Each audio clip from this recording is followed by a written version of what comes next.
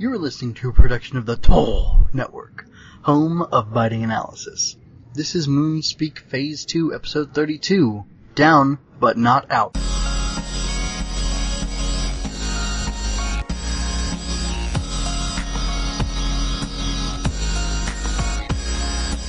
This is Sono. And I am Amit. Welcome to Moonspeak Phase 2, your source for weekly Sailor Moon Crystal Season 3 discussion and analysis. This week we're going to be discussing Sailor Moon Crystal 35, which is Act 34, Infinity 8 Infinite Labyrinth 1. Sorry, that's too many infin in one sentence. Yeah. Wow. Yeah. Weird that they call this Infinite Labyrinth 1, since we seem to be done with the labyrinth. Yeah. Where are we? I don't remember. Maybe it's a labyrinth within a labyrinth. I think we know where Nolan got the idea for that movie. Okay, so, let's see. Do you have anything in the credit section this week? Nope. Okay. Nope. Well, I'll start off Rough Demands with, nobody putting that information out there. Yes. That kind of stinks. Wikipedia, what's up? Maybe they're too busy. Never mind. Just, no need to insult. So, stuff that rubbed me the wrong way about this episode.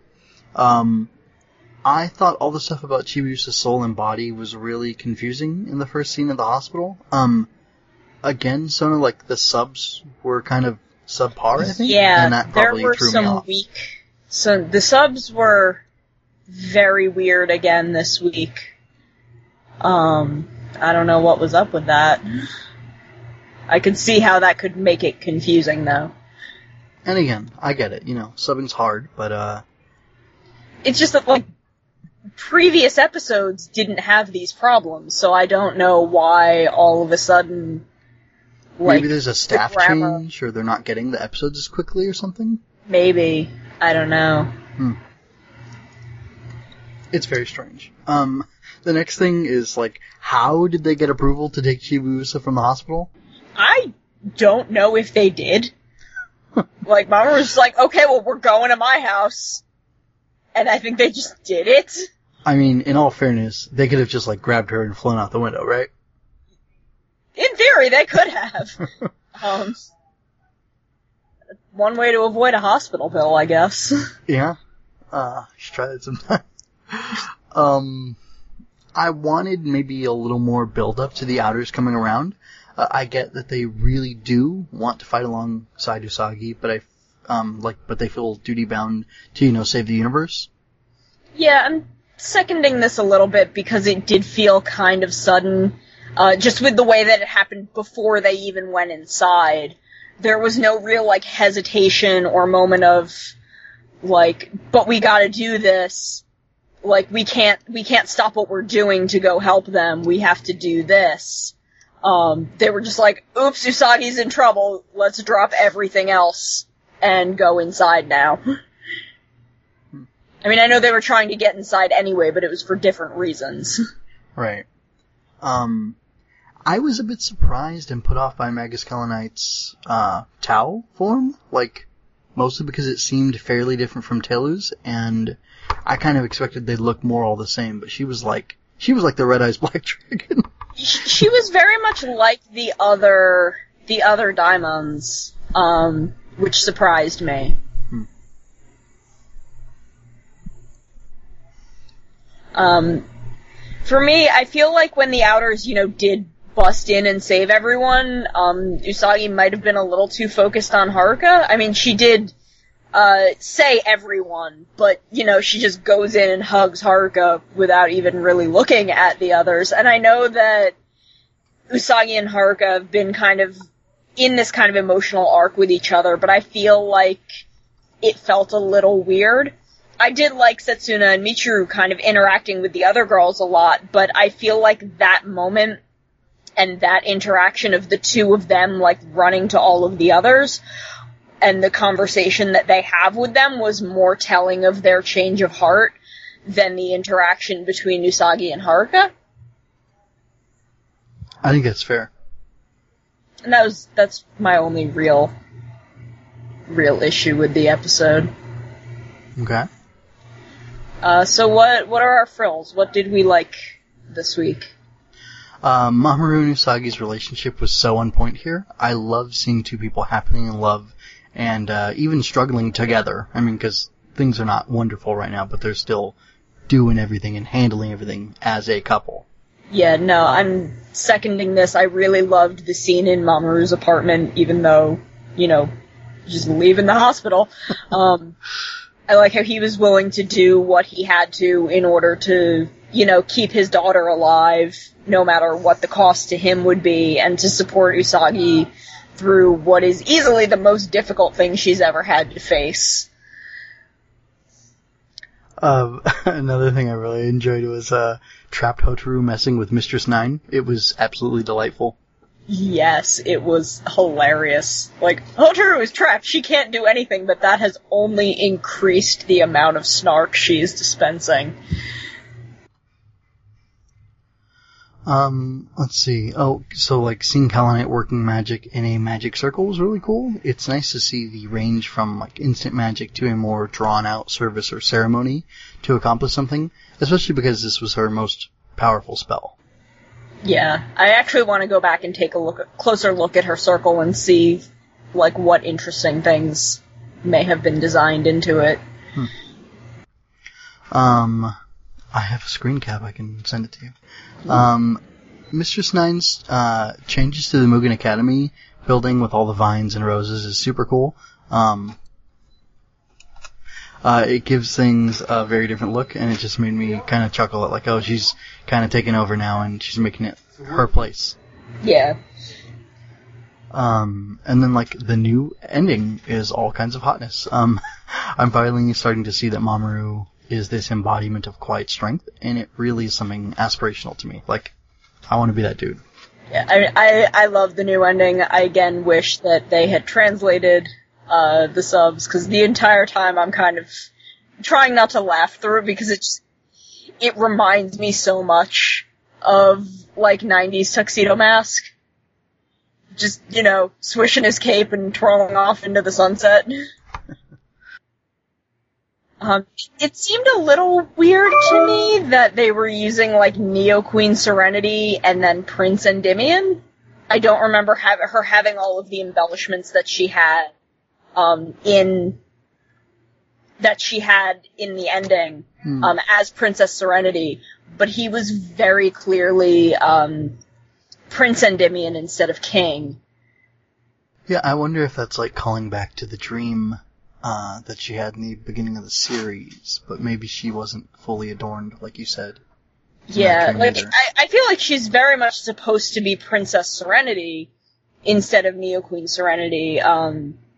It's just a weird thing, but I know there have been a couple of weird, kind of, I don't want to call them continuity, but just weird little hiccups like that. I know there was one back in season 1 at some point, or maybe season 2. It's Luna sitting with the original Queen Serenity, except she's got all of the stuff from when she's like a computer ghost. Like, she has the fairy wings, and I'm like, this is strange. So I know that's happened a couple times, so it may have just been a slight oversight. I really love that even though she knows she has to go save Chibiusa and get her soul back, Usagi still isn't willing to sacrifice anyone else to do it. Like, she just can't fathom the idea of anyone else having to die for her to do something, and that's just so beautifully Usagi. And on top of that, like, Mamoru never tries to push her towards the idea of killing Hotaru. Like, all he encourages her to do is go save Chibiusa by whatever means she decides are the best. He's like, yeah, go get Chibiusa's soul, but if you don't think you have to kill that girl, don't do it. 'Cause I know that's not a thing you want to do. Just the sheer volume of nope going on with our guardians. Like, everyone is completely at wit's end and has no time for the enemy's shenanigans. And particularly what got me was Pluto at the hospital being like, oh no, they hurt Chibiusa, I'm gonna murder everything. And then just Usagi absolutely not having it with Kala Knight's illusions of everyone she loves betraying her. Because, I mean, it startles her for a minute because Usagi doesn't know she's in an illusion, but the instant she recognizes that no one she cares about would ever do anything like this, she's just like, okay, no, moving on, we're getting out of here. Like, the girl has gotten strong. And I respect that. There's a little moment when everyone's in Mamoru's apartment of Luna, Artemis, and Diana that I thought was really touching.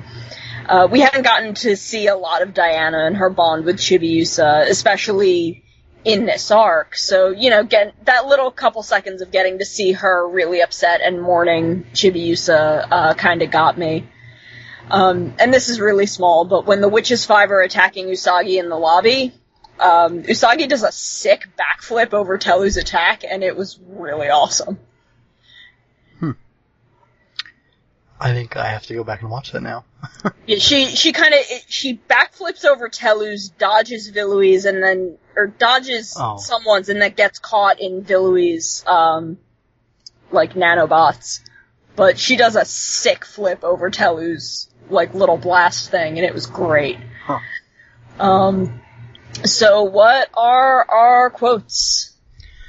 For me, I have, I'll link my body to Chibiusa's. I'll use my, body as a life support device and to keep Chibiusa's body alive. And I had to add in a thing to make it make more sense. But anyway, that's Mamoru. He's saying this to everyone at his place as he's, entrusting Usagi and the others to recover the legendary Silver Crystal and Chibiusa's soul.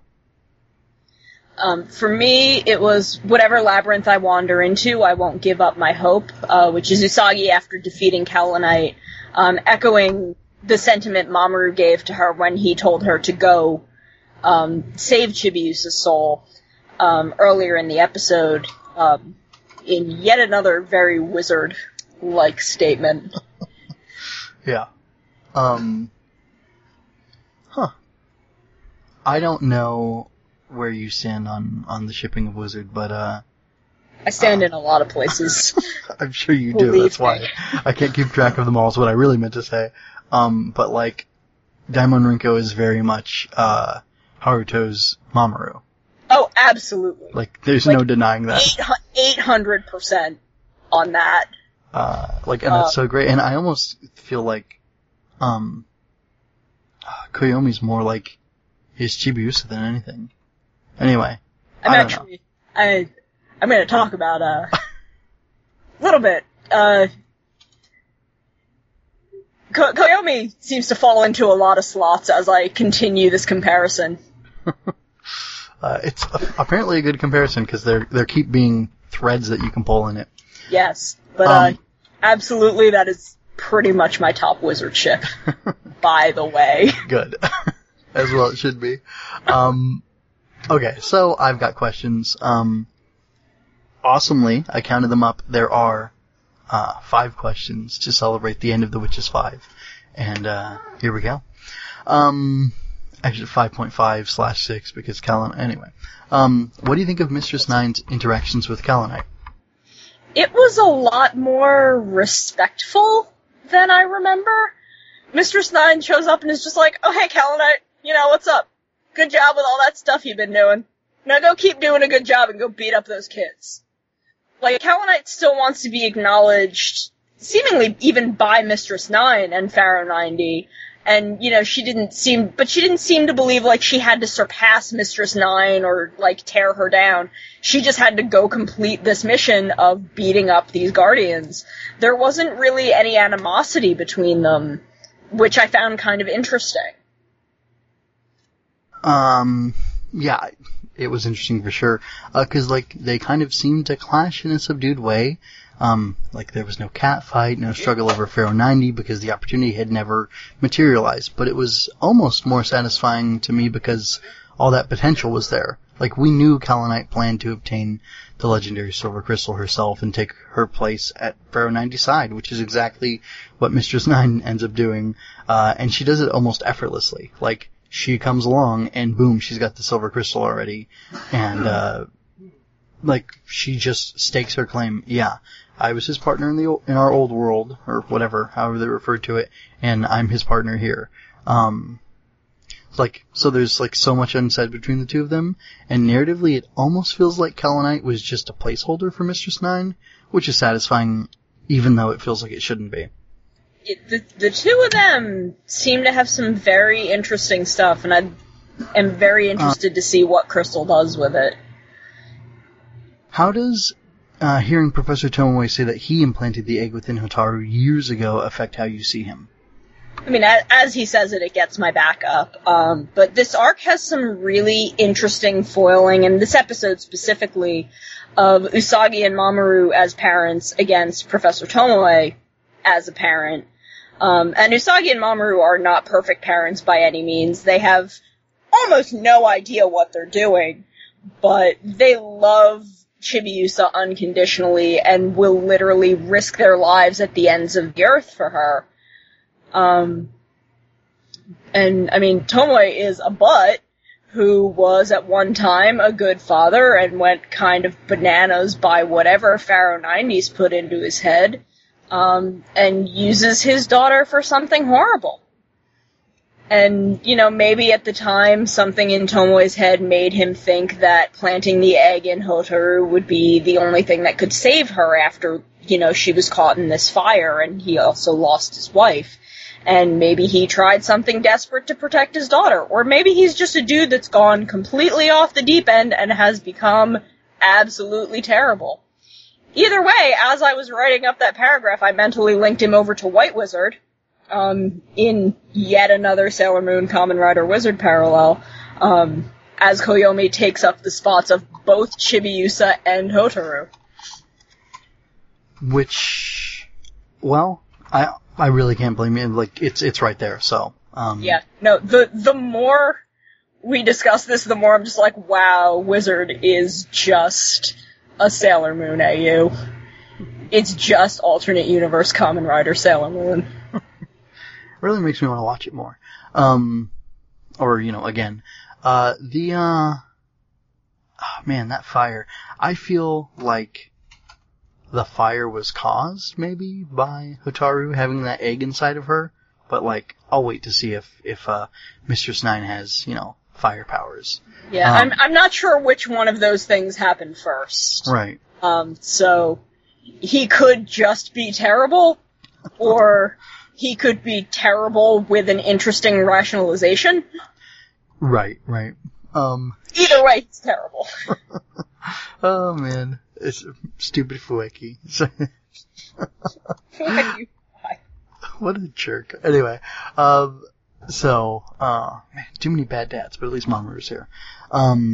Okay, so it really makes me wonder, like, just what kind of monster he is. You know, it was one thing when the Witches 5 were putting the eggs in people and that one cat, because it seemed like they were completely unscathed, and they were strangers to them.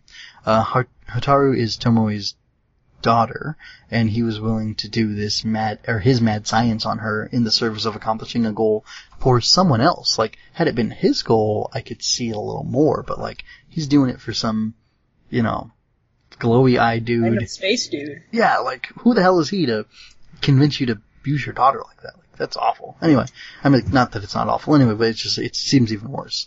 Like I was saying, Tomoe literally used his own child as an incubator for something and lied to her all this time to allow Mistress 9 to manifest. He's a vile monster, and I'm about ready for Sailor Moon to vaporize him. Continuing with the wizard parallels, I should say, you know, I'm ready for her to kick him into the sun. Yes. Or that would be great. Possibly into the moon, but whatever. No, then she'd have to deal with him in, you know, another 5 to 10 years. Yeah, that's true. Yeah, into the sun with him. I just created a new hashtag for against Trump. Sorry. Okay, so next question. Did it seem strange to you that Pharaoh 90 didn't fully recognize the legendary silver crystal as an infinite power source? Maybe, but, Tau is from outside the solar system, and they just might be from far enough away that he doesn't know what it is. All of our previous enemies have been from, fairly close to the Moon Kingdom itself. The Dark Kingdom was just over on Earth, which was apparently not hard to get to. And the, Black Moon Clan themselves were from Crystal Tokyo. So they were all from, places where they would have known where it was and been directly affected by it. But if these are invaders from far off, then it's, not unreasonable that they may not have heard of it. It kind of seems strange to me at first, but upon further consideration, I think it makes sense because its full power is likely suppressed in the hands of unsavory characters, particularly with how Hotaru is at work within Mistress 9, just kind of trying to trip her up at every instance. Bless this small child. Okay, next question. What are your thoughts on Kellanite's spell and the reuse of the Witch's Five? I don't mind the reuse of the Witch's Five at all, especially since we show her bringing them back. It's not like they came out of nowhere. I do feel like the labyrinth itself was something that was handled a little too quickly. I originally wanted to say that the first series had spread this out over at least 2 episodes, but then I looked at an episode list for this season to fact check, and I'm not actually sure this happened at all. I'm kind of baffled by this because I remember it, but I may be remembering something similar from a different arc, so I'm not 100% on that. But I do feel that, here in context, the labyrinth happened a little quickly. Let's see. So I revel in this kind of villainy. Getting into a character's head at all is so engaging to me, and I wish it could have gone on for longer. As mentioned before, I was excited to see that Kellanite had to draw the magic circle and stage everything just right to make this work. That's a lot of fun. I also appreciated how contextualizing the Witches 5 as part of Mugen Academy served to give each of them a platform from which to attack our girls. And we talked about that, and I believe you checked the manga, and it doesn't say anything about them being part of the school, and certainly in that Well, it says that they're in the school, but I think they're framed as teachers. Okay. In the manga, instead of other students, but I think I only, checked Udall, so I don't know if maybe the others were. But they were part of the school, but I think they were framed within the school slightly differently. Okay. Well, I was baffled at all that they were being framed as part of the school, because, hey, what are these, space chicks doing in these schools? But, it totally makes sense, and it made it all worth at whatever, quandary I had at the time. So, I thought that was pretty cool. Very slick. Okay, next question. Is the name Mistress 9 diminutive or diminishing of this lady? I don't think so. I think, the idea that it might be really comes from, modern connotations of the word, especially in the West. I don't know if it really has that meaning in other languages, but, we hear the word mistress, we think of adultery. But mistress is mostly just a feminine form of master, which is, what everyone's calling Pharaoh 90.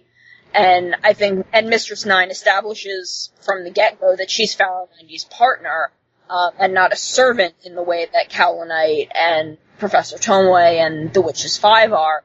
And just kind of everything about the way that she behaves and presents herself places her on more of an equal level with Pharaoh 90. And absolutely no one's questioning, especially with her handling of the Silver Crystal, where she puts it inside of herself instead of giving it to Pharaoh 90, I think very much establishes she's on an equal level with him. Yeah, I'm not sure if it minimizes her at all, but it does ring a bit odd to me. Just, I don't know, it sounds weird. And like you said, adultery, that's kind of how it's perceived here. I don't know. Another thing for me is that, is she being framed as like a consort of his or what? Because like, if that's the case, I don't like her being framed in her relationship to him. But like, I don't really know that's what they're doing for sure. And like, I enjoy the use of the word mistress overall, as it actually means, lady master. Like, and I hope that's what they're going for here. Yeah. But, like, I didn't hear a sama there, but I could have missed it. Well, but like, would they have used sama, or would it have been different? I'm not sure. And then, like, would it have been the Japanese word for 9 and then sama? Because, like, it would have been 9 sama, but okay. I'm not sure if they're also using it they're not using it for Pharaoh 90 either. They're just calling him Master Pharaoh 90 in English. So it may just be the way that they're saying it. Okay. That her name might just be 9. And that mistress is the actual honorific that's being used. And that Mistress 9 is her full title. The way that Master Pharaoh 90 is his. Right. That would make some sense. It's still weird, but they're from a different solar system, so I guess it's okay. Again, I think Takeuchi's just like, this sounds cool. Let's do this. Right. Yeah, that's fair. So we still have a little bit of time. You want to talk about Rey's vision and like how interesting that was? Okay. Like, that got a little sexual, didn't it? Little bit. With Udall just like tackling her to the ground. Well, the tackling I get, but what came next was a little surprising. Yeah, and holding her down that way, and I mean, there are a lot of within the manga, there are a lot of things that imply Rey is more interested in women, or at least not at all interested in men, for reasons that I don't know if Crystal will ever go into, because they don't seem to be doing, any of the side chapters. But again, I would definitely, lean toward the manga, lean toward reading it, getting all these little extra bits that you can. But man, it was, especially in context with the other 3, where they were all kind of presented with these things that they wanted. Ah. That's a good angle. I hadn't even really realized that. Where, like, Ami gets to see this, like, crazy supercomputer that she's read about. Makoto gets to see all of these flowers she's really into. Minako gets to be an idol. And Rey is just in her house and pinned down by Udall. It's a very interesting framing of that. I don't know if... I'm not quite sure what that could mean. You know what? I'm glad I decided to bring this up, because it, visually striking, the most visually striking thing was that.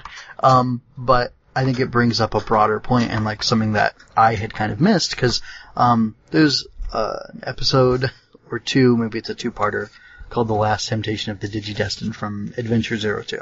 Or it's the dub, so it's the second season of Digimon. And like, they have an enemy cast a spell on them where they all get to see like their ideal worlds. And of course, seeing this made me think of that, but I didn't make the connection fully that like these are all things that the girls must desire. Or, it's very likely, and I'm not trying to downplay Rey's sexuality at all by framing it like this. I'm just saying it didn't really hit me, but I think you're absolutely right, and I think that definitely informs her character to some extent. It's also very strange because Rey is the only one where, like, with the other 3 girls, they were all talked down from fighting. They were all like, I don't want to fight anymore. I just want to do this. I want to be involved with this thing you're presenting me with that I like. Right. Where Rey's just like, what's going on? And then, she's tackled and pinned down, and there's, that weird hand-grasping shot, and then Udall just being like, you don't want to fight anymore, do you? And then we cut away. And it's very interesting when juxtaposed against the other 3. 'cause each of them goes further in to this than the last one did. So we're presenting Rey at the front. And it's very... I'm really not sure where they want to go with that, what they want that to imply. I would like to think that it's going to inform things in the future, because if she already doesn't want to fight anymore, I mean, well, they were all like, you don't want to fight, you want to do this thing.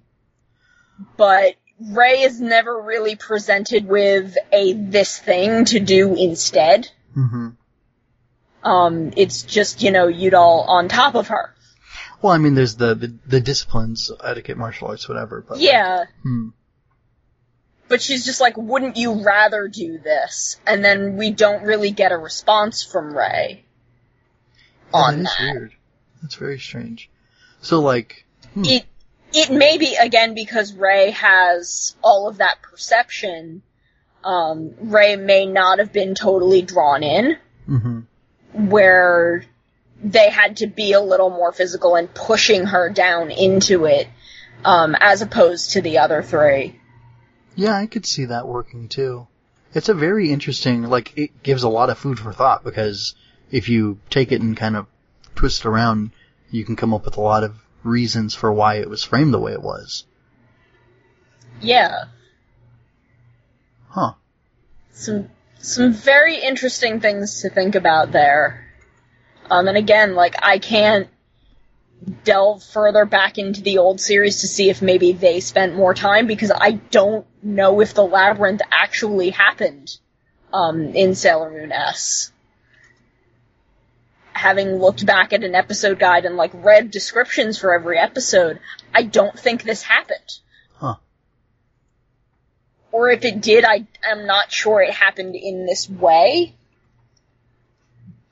Because I know that Kellanite herself handles things for the first handful of episodes, and I don't know if maybe the labyrinth was in there somewhere, and then the Witches 5 take over.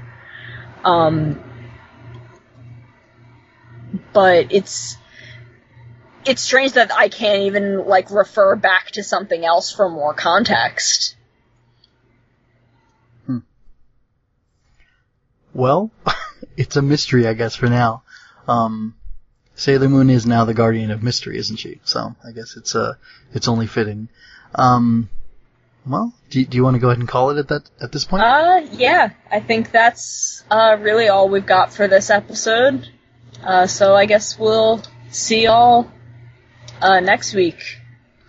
Yes, and please, in between now and then, if you would remember to rate and review, as well as subscribe to the episodes on iTunes or through the RSS, that would be great, especially iTunes reviews. They would really help us out, and we would appreciate them very much.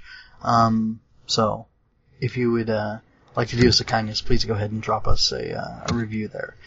And, I don't know, I guess we'll get together in a week or so to talk about the exciting developments that are going to happen. Yes. Also, I have a Patreon account, that is involved in me, mostly making video games, attempting to. I also do some comics, some music, other things, music such as our opening music for this season. So I'm, my page there, I'm Watermelon Bees at Patreon, patreon.com, I believe, /watermelonbees. Yes. Check me out. If you want to toss in a couple bucks a month, that would be great, because that's what I'm surviving on right now. So that would allow me, the time to do my own stuff and keep working on the shows here. As well as the funny little 4-panel comics you started doing a couple weeks ago. Yes. There's a great one that I just keep chuckling about with Kamen Rider Smilodon. And, yes, I have been laughing about that for 2 weeks. I already know what I'm doing for this week, and it should be also hilarious. Right now, most of the people backing me are, in the Rider and Sentai circles, but if I, get some some Sailor Moon fans, I'll do some Sailor Moon comics for y'all. I'll do whatever you want. So, check it out. I'm just, putting that out there right now. Yeah, and, if you can't tell, I'm not only a, ally of Sona's, but I'm also a supporter, so, definitely check out her stuff and give her some money. I can't give a ton, but I give what I can, and, I get comics and stuff for it, so that's cool. All backers get these comics,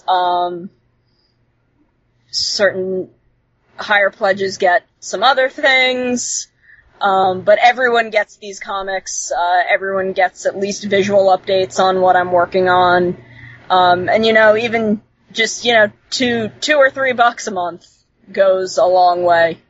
So, check it out. And I believe there's a patch involved for every level, right? Yes, every level, if you back it all once your first pledge, is processed, you can send me a message. I will make you a custom embroidered patch of literally anything you want. I've done the transformation brooch for the Sailor Starlights over in the last season. I can do any of the other transformation brooches, the pens. I'll do pretty much anything you want if you pledge for even 1 month. There may be a mechanical bat coming soon, right? Yes, I have some Keyvat sketches. I should take those through Photoshop and vector them and get them over. I do want to do Keyvat because I love him. He's adorable. Of course. Naturally. We're getting too into Kamen Rider, but definitely everybody check out Sona's Patreon. That's patreon.com/watermelonpeas. And I think that's going to be it. So until next time, farewell.